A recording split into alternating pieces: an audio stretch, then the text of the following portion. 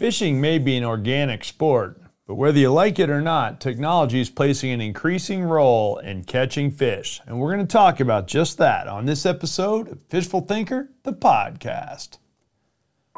I'm Chad LaChance, and you're listening to Fishful Thinker, the podcast. All things fishful, all the time.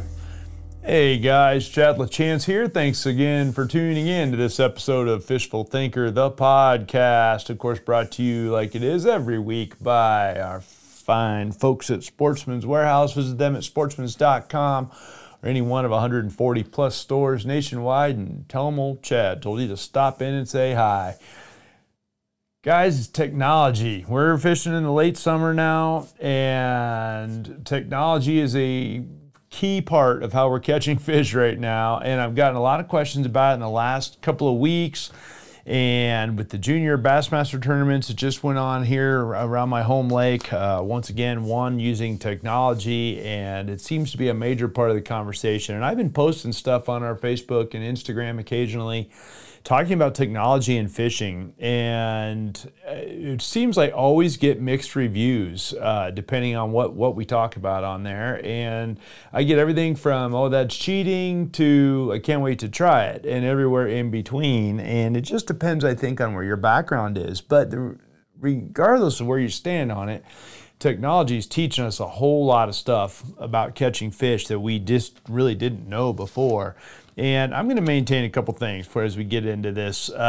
First and foremost, I don't care how much technology you have, you still have to understand fish and the outdoors environments to get at least in the ballpark of what's going on. No amount of technology is going to completely resolve that for you, despite what it might look if you watch the most recent quote-unquote northern swing tournaments on the Bassmaster series and the MLF events, where they're in the northern half of the United States, and they're primarily fishing for smallmouth bass in the late summer.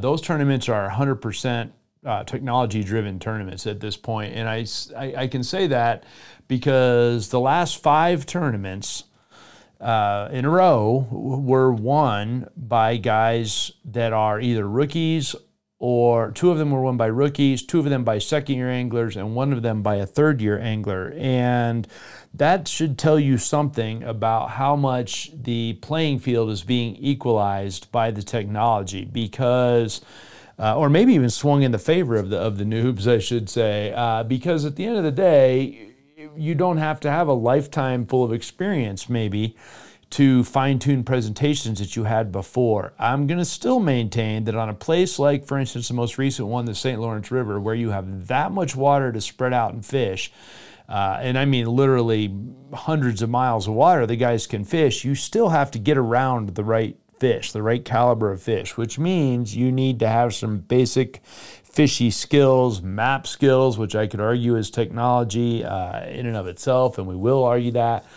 But you still got to know where you're going to go look. All the technology in the world won't help you catch fish if you're not around them, but it might help you find them, and it'll definitely figure out how to help you to get them to bite when you do get around them. And that's a key part of what the gist is. And by now, I assume you understand when I'm saying technology and fishing, I'm talking specifically about sonar, live sonar, GPS, side scanning, down scanning, all of the stuff that's built into our information gatherers now in our boats. You'll see pro bass guys also with noisemakers underwater built into their boats that will make noise in the water, that will attract fish to mimic bait fish. We've got noise canceling things to take the vibration out of the sonar, or the interference out of sonars, from trolling motors, things like that. There's just a tremendous amount of technology in a current boat. And my boat right now, I have a 2023 Ranger Z521R, and it's for sale, by the way. Send me an email at chat@fishfulthinker.com if you would like to buy a very, very lightly used, babied, never tournament used, no saltwater bass boat. But yes, that's a gratuitous plug. My boat's got USB ports all over it for plugging stuff in. It's got auxiliary power all over it for hooking different technological items up. It's got multiple sonars and graphs. It's got what, 5 GPS antennas in it, GPS pucks in it, or antennas specifically.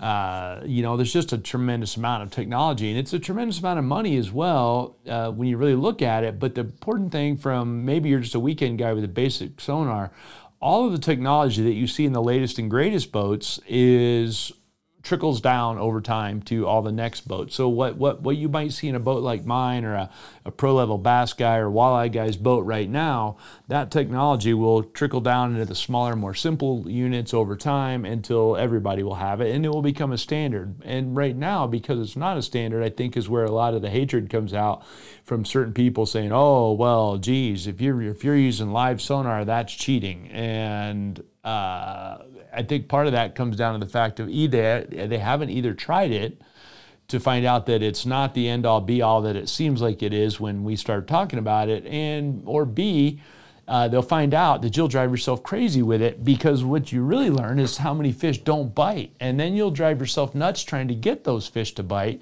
in a pretty common scenario. And I've been doing a lot of that in the last couple of weeks. I have a special project I'm working on for Berkeley. It's been a very intensive project on live sonar, forward-facing sonar, otherwise known as FFS amongst the industry. That's the acronym for it.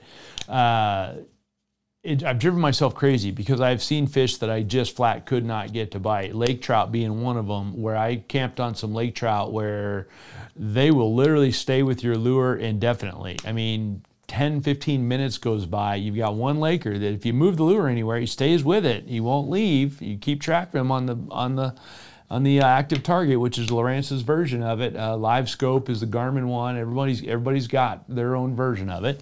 I use active target. I'm a Lowrance guy for my whole career. I watched lake trout literally spend 10, 15 minutes following a jig around on the bottom and not bite it. And you would never know he was there without the live technology. The closest I would say would be something like ice fishing, where you see on a traditional flasher, where you'll see fish come up underneath a hole. You can see them on a flasher unit, but you don't have near the information that you have from live sonar. Live sonar, I can literally see the mood of the fish. How fast does he run up on the bait or not run up on the bait? Is he tight on the bottom, a little bit off the bottom? When I lift it above him, does he leave or does he come back? I mean, there's all different stuff that our sonar sort of taught us on the flasher days through the ice, but doesn't give you, again, the detail that you get now with current active target or forward-facing sonar. So the flip side of it is I wouldn't sit on that waypoint and fish for that long if I couldn't see that the fish was still there. So I might have gone and found other fish and caught them quicker. You never know that it's automatically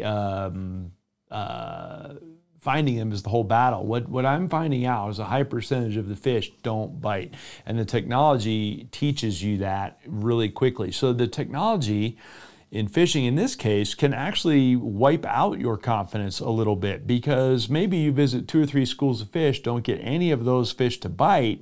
Well, now your confidence is beat down, whereas you might not have that vibe if you couldn't so clearly see that they came right up to your lure and then refused it. Now, a guy that fishes fly fishing a lot might be familiar with that scenario because he's drifted umpteen flies over the same rainbow trout, who comes up and looks at all of them and doesn't bite any of them. That's about the closest analogy that I can think of. And in that scenario, you're just using your eyes. In this scenario, it's going on under the boat or out in front of the boat, as the case might be. And it's just very interesting to watch how much the fish don't bite. Or the other thing is how much times they just flat spook from your lure or your boat. And that's another key piece of this technology that I'm learning, is how many fish leave my boat. They don't want anything to do with your boat. So as the boat gets close to the water or gets close to the cover they're in, they leave. Or you get over the top of them and sit on the trolling motor and they leave. And I've done other podcasts about that, so I'm not going to drill on that too much. But you can literally get on a school of fish right now on my home lake. You can idle over them. they're fine. You idle over them on the big motor, they don't care. And I think it's because every boat on the lake has a big motor on it, and they're used to that. Most of them don't amount to anything. But the ones with that little whirling trolling motor on the front, now those ones lead to problems for the school of fish. And they've learned that. And so you idle over them, they're fine. You turn right back around, you drop the trolling motor, you go right back to the waypoint, right to the top of the ridge or hump or whatever they were sitting on just a second ago when you idled over them, and you come back and they're not there. They vacate as you're leaving, or as soon as the boat gets back on top of them. You can watch them on the live sonar and they just vacate. You will drive yourself crazy doing things like that. So it has changed my angling, because now I've learned to sit back. Let's say if they're 10, 15, 20 feet deep, I might sit back a full cast length or half a cast length and lob casts at them rather than go try to sit on top of them, which historically I would try to do. Same thing with fishing some of the bushes. You pull up on some of the bushes, you can see the fish on deep willow bushes, you can see them leave. And when they do that, it just wipes your confidence out altogether. So it can be an equally disturbing thing, let's just say, in the boat to have in your boat is having technology.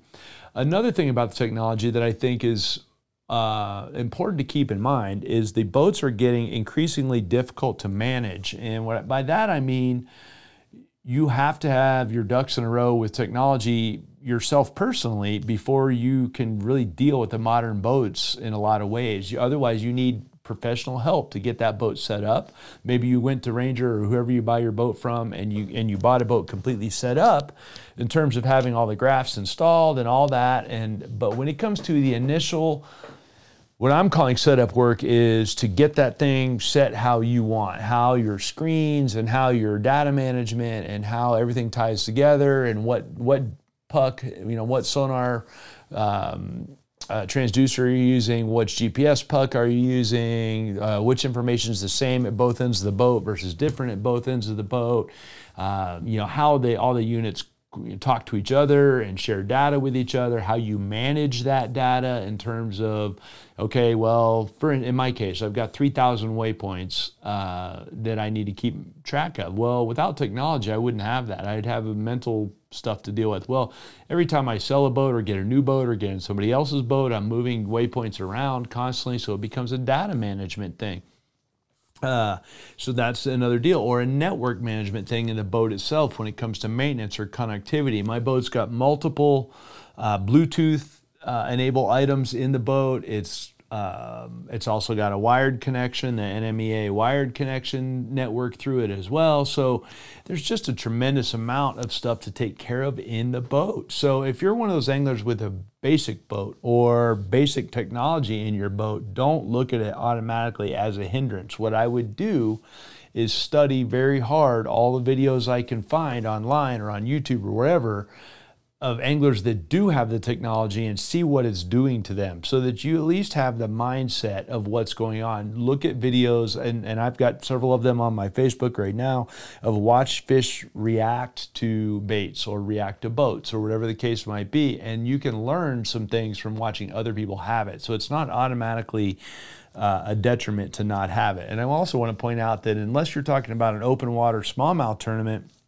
a lot of the largemouth tournaments are still one old school with guys flipping, shallow cover.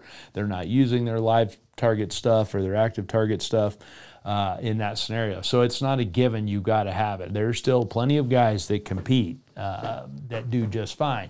It is a huge advantage in open water though, and in that scenario, the old guys, when I say the old guys, the guys with the old mindset, doesn't necessarily mean they're old guys, but with the older mindset, they don't do as well these days. They're not. You can't power fish your way to glory quite like you could, 10 years ago, when you got 3/4 of the field that's very, very adept with live sonar.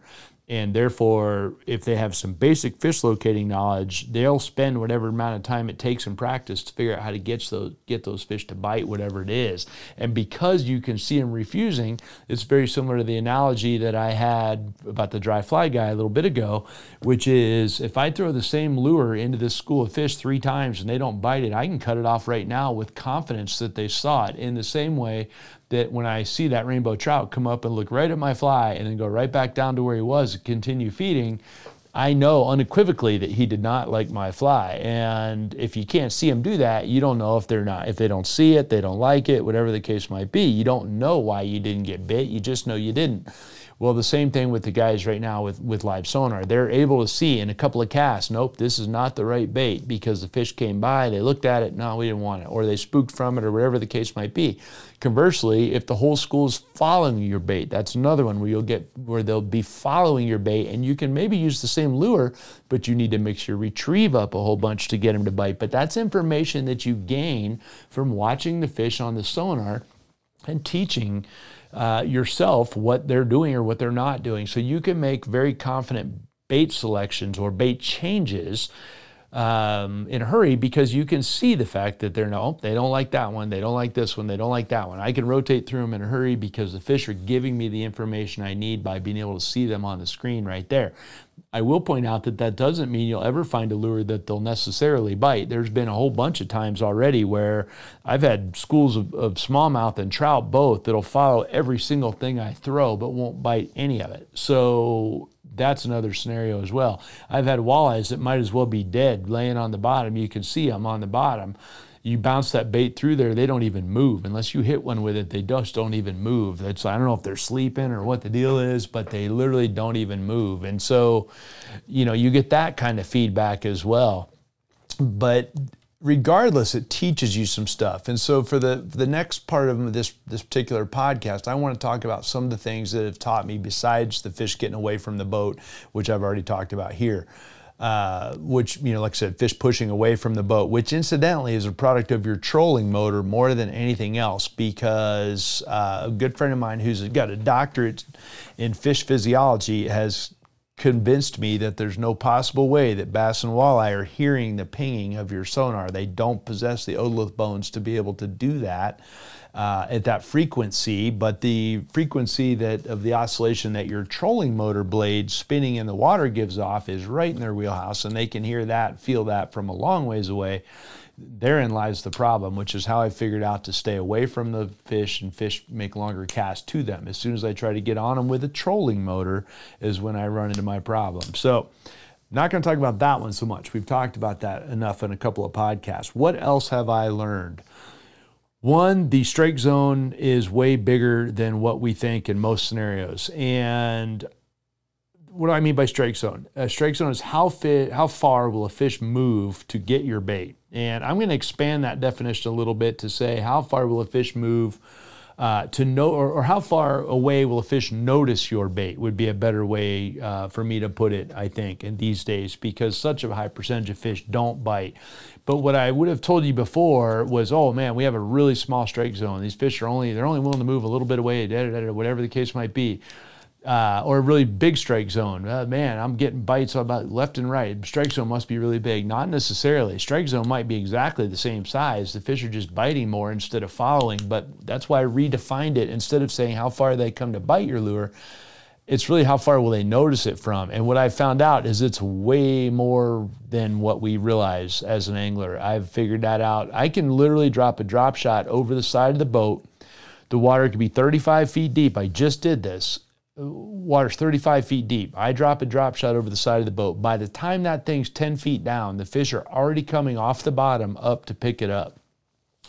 I've done the same thing with crankbaits where the fish is nowhere near my crankbait, and you see how fast they cover the distance from the crankbait and come up and pick it up, or at least come and run it down and look at it. And those are things I would have said would not have happened. I would have told you 5 years ago, 3 years ago, I would have told you that a smallmouth bass will not come 35 feet up in the water column to grab something on the surface. Now I've seen them do it a bunch, and now I know they will. Before, I would have said, oh, well, that fish was suspended in the water column. He must have been suspended high in the column. He wouldn't have ever seen my lure from the bottom. I've watched them swim from the bottom to the surface, and yes, they will. And I'm not talking about in crystal clear water either. I'm talking about in water that's got reasonable clarity, but I'm not talking about, like Lake Havasu where it's clear as glass or something like that. I'm talking about just average water clarity and fish covering tremendous amount of range to come get a bait, or at least come investigate a bait, as the case might be. Same thing with Lakers. I had a Laker swim probably 30 feet horizontally on the bottom. where he's just barely off the bottom to come get a jig that I'm jigging directly underneath my boat. I can see that the fish is 30 or 40 feet ahead of the boat. I'm jigging at a different fish that I can see under the boat, which is why I'm sitting right there. And this other laker swims all the way over there. I was told by one of the best lake trout guides in the whole country that there's no way they move that much day in and day out, but I've watched them now do it. So again, the strike zone is bigger than what I think we realized as anglers before. And along those same lines, another big change that I think is along those same lines is how far a fish can literally depth range wise will cover all that space. So I would have told you before that strike zone and depth range were related to each other, but you need to be in the right depth range one way or the other. So you need to be fishing 10 to 15 feet or 15 to 20 feet or 20 to 25 or whatever the range might be. All my fish are 4 feet or less or whatever it is, whatever the depth range is. Now I figured out that your depth range might be huge, and it's from looking at fish. And the thing is this, I figured out I can get bit 5 feet under the boat or I can get bit 25 feet under the boat on subsequent casts. And what I would have thought before were fish at different places in the water column, it's a depth range thing. It's just that one of them came up out of whatever range he was in, whether he was above it or below it. I've had fish chase my baits down. I've had them come up to intercept the baits dropping, and I've had them chase it on the reel up. In all cases, their depth range is right out the window. They're willing to play with that thing from no water hardly at all the way to however deep I want to play with them. So that's another thing that I would have said, no way, they're in a tighter depth range. And we being the fishing industry would have tied it to dissolved oxygen or water temperature or all these other things. But now I can tell you that nope, they'll move up and down, no problem. It's not an issue at all. They'll move up and down, and it's not a scenario where all the fish are in one depth range or even a high percentage of the fish are in the same depth range. When they're sitting on the bottom, yes, they will very commonly be in one depth range. Right now in my home lake, the magic number seems to be 25 to about 28 or 29 feet. That's where you're going to find them on the bottom. So if I'm looking for them, I'm going to define my depth range of looking for individual fish that are sitting in 25 to say 28 or 29 feet of water, sitting tight to the structure. Having said that, that's only the range they're sitting at. That does not mean that fish won't come up to the surface to grab a bait or halfway up to grab a bait. So the depth range is only where he wants to sit, but it doesn't necessarily have anything to do with where he's willing to bite, and that goes back to the strike zone definition, right? If I can get him to notice the bait from 20 feet away, well, maybe he'll come get it. The other thing I figured out is that really aggressive maneuvers with my bait at times will get fish to really pounce to the point where small, really fast movement has at times paid really well, as has the complete lack of movement. And it doesn't even have to be a realistic shaped bait. It's just not moving, and therefore they'll give it a kiss just to see what it is. Keep in mind, fish are curious, for one, and for two, the only way they can tell anything about anything is to bite it, right? They can look at it and smell it, but at the end of the day, if they want to feel it, they have to bite it. And I don't care why he bit it, just that he bit it. And so you'll get fish that I just can't get to bite, and then I'll just quit moving the lure altogether. Just don't move it at all. Hold it as still as you can possibly hold it. Obviously, you have to have a stationary boat for this. It has to be a calm day. Hold it to where there's no movement at all, and they'll bite it. And I've had other days where if it stops moving, they won't bite it. So the technology gives me the ability to see that, though. I can see what my bait's doing. How fast does it sink versus how fast am I reeling it, things like that. Also, it gives me a chance to see exactly how deep my baits really are running, and that's a whole new thing that we may not have thought about before. But I can take a crankbait. Let's say I take a Dredger 17.5, right, which is a deep diving crankbait designed to dive 17.5 feet.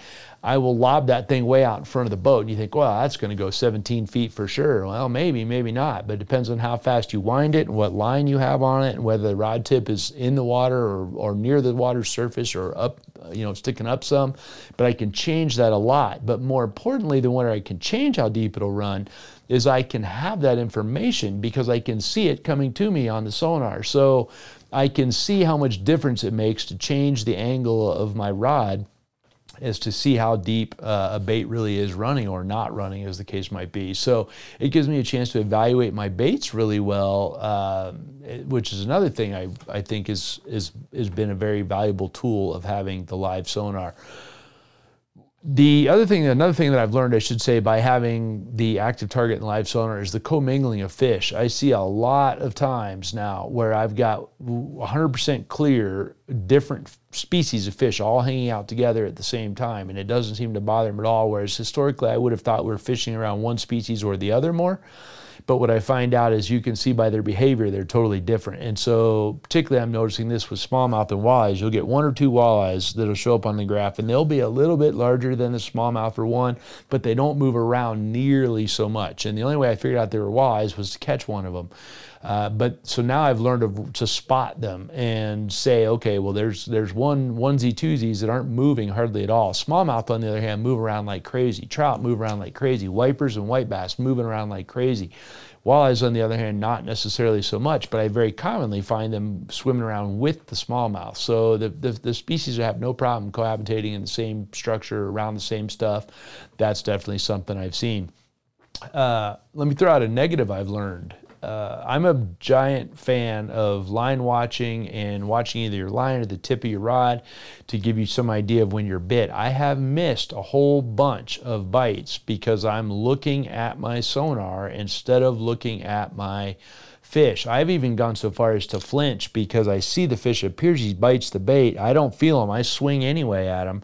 And that doesn't catch you any fish doing that. Yeah, that's generally a good way to put them off, unless you're snap jigging or something like that. As soon as you jerk hard on one like that because you think he bit it, because you saw him on the graph and it looked like he bit it, he did not bite it and he's not there. Now you spooked him. So everything I've learned from sonar is not necessarily good from the technology here, is not necessarily good. There are times when you just need to settle in and focus on fishing. So now I've gotten to some degree where find the fish, make sure they're reasonably active in terms of they're in tune with what's going on, and then go back to fishing because the fish will stay with the bait. I figured that out. Just focus on the fishing for a little bit and not just the screen. Just because the screen's telling you information doesn't mean you need to be staring at it. You really, at times, still need to be working on nuances with the rod. And so that's one of the things I'm trying to focus on because I've probably missed a half dozen fish in the last week that bit when I wasn't in position because I'm looking at the screen. I'm not paying attention to where my rod is, or I'm not watching my line, so I'm a little bit out of position, and damn, sure enough, I get the bite and I miss the hook set. So not everything with the technology is good. It's going to make your boat a little tougher to manage, to set up and handle the data and everything else. Certainly a little bit of network management goes in it. Anyone that spends any time around computers and phones and all that, all the updates, the software updates, all that stuff, that all has to be dealt with if you're going to have a boat with a bunch of technology, but it will teach you a bunch about fish, but it is not the end-all be-all. So I am of the opinion that, yes, it's a huge advantage, and in a lot of scenarios it's a gigantic advantage, but it's not got to have it, oh my gosh, I'm never going to catch fish again without it type deal. And it's also not cheating because, or quote-unquote cheating, because it doesn't always, like I said, it doesn't always lead to catching more fish. In the long run, it will for sure, depending on what kind of fishing you do and where you fish. But, and there's no way at this point I'm going to have a boat without that technology in it. But having said that, I guarantee you there's some bad things about having it as well. So don't automatically get envy some guy that has it and you don't have a forward-facing sonar and, oh, geez, I can't beat that guy. Yeah, you can. You just focus on fishing fundamentals and you'll do just fine with it. So, and I also want to point out quickly that I am not a fan of technology in general. I am not a computer video gamer. I never have been a guy that wants to be on a screen a whole bunch. But forward-facing sonar has gotten me even more into sonar classes or sonar envy or whatever you want to call it, sonar intensive, I guess is the right word, than I ever was before. And I also point out that I've been teaching sonar and GPS classes on the water in boats for a decade. So obviously I have enough technology in me, tolerance in me to want to teach it to other people, and the live sonar has taken that to a whole nother level. So I realize this particular podcast is a little bit specialized to the more hardcore guys that are maybe fishing tournaments or something like that. Obviously, there's significant dollar investment involved with that, so I realize that this particular podcast isn't for everybody. But it's been on my brain the last week and of some heavy duty fishing for this particular project, and I've been talking about it with a lot of people, and I've gotten so many opinions. I figured we'd talk about it here on a podcast, but. If you guys want to join the conversation, I'd appreciate that very much at Fishful Thinker on Facebook or Instagram, and our YouTube channel at Fishful Thinker. There's stuff on Sonar and on all of the above. Would love to have you check that stuff out. And rest assured, next week's podcast will be something that's maybe a little more widespread in terms of its use or appeal to anglers out there. If you guys ever have questions, shoot them to me, chad@fishfulthinker.com, or ideas for podcasts. I'd love to hear what you guys want to hear about. And most importantly, we hope you'll tune into either Altitude Sports Entertainment or World Fishing Network and see what we got on TV for you next week. So thanks for listening. This has been Fishful Thinker, the podcast.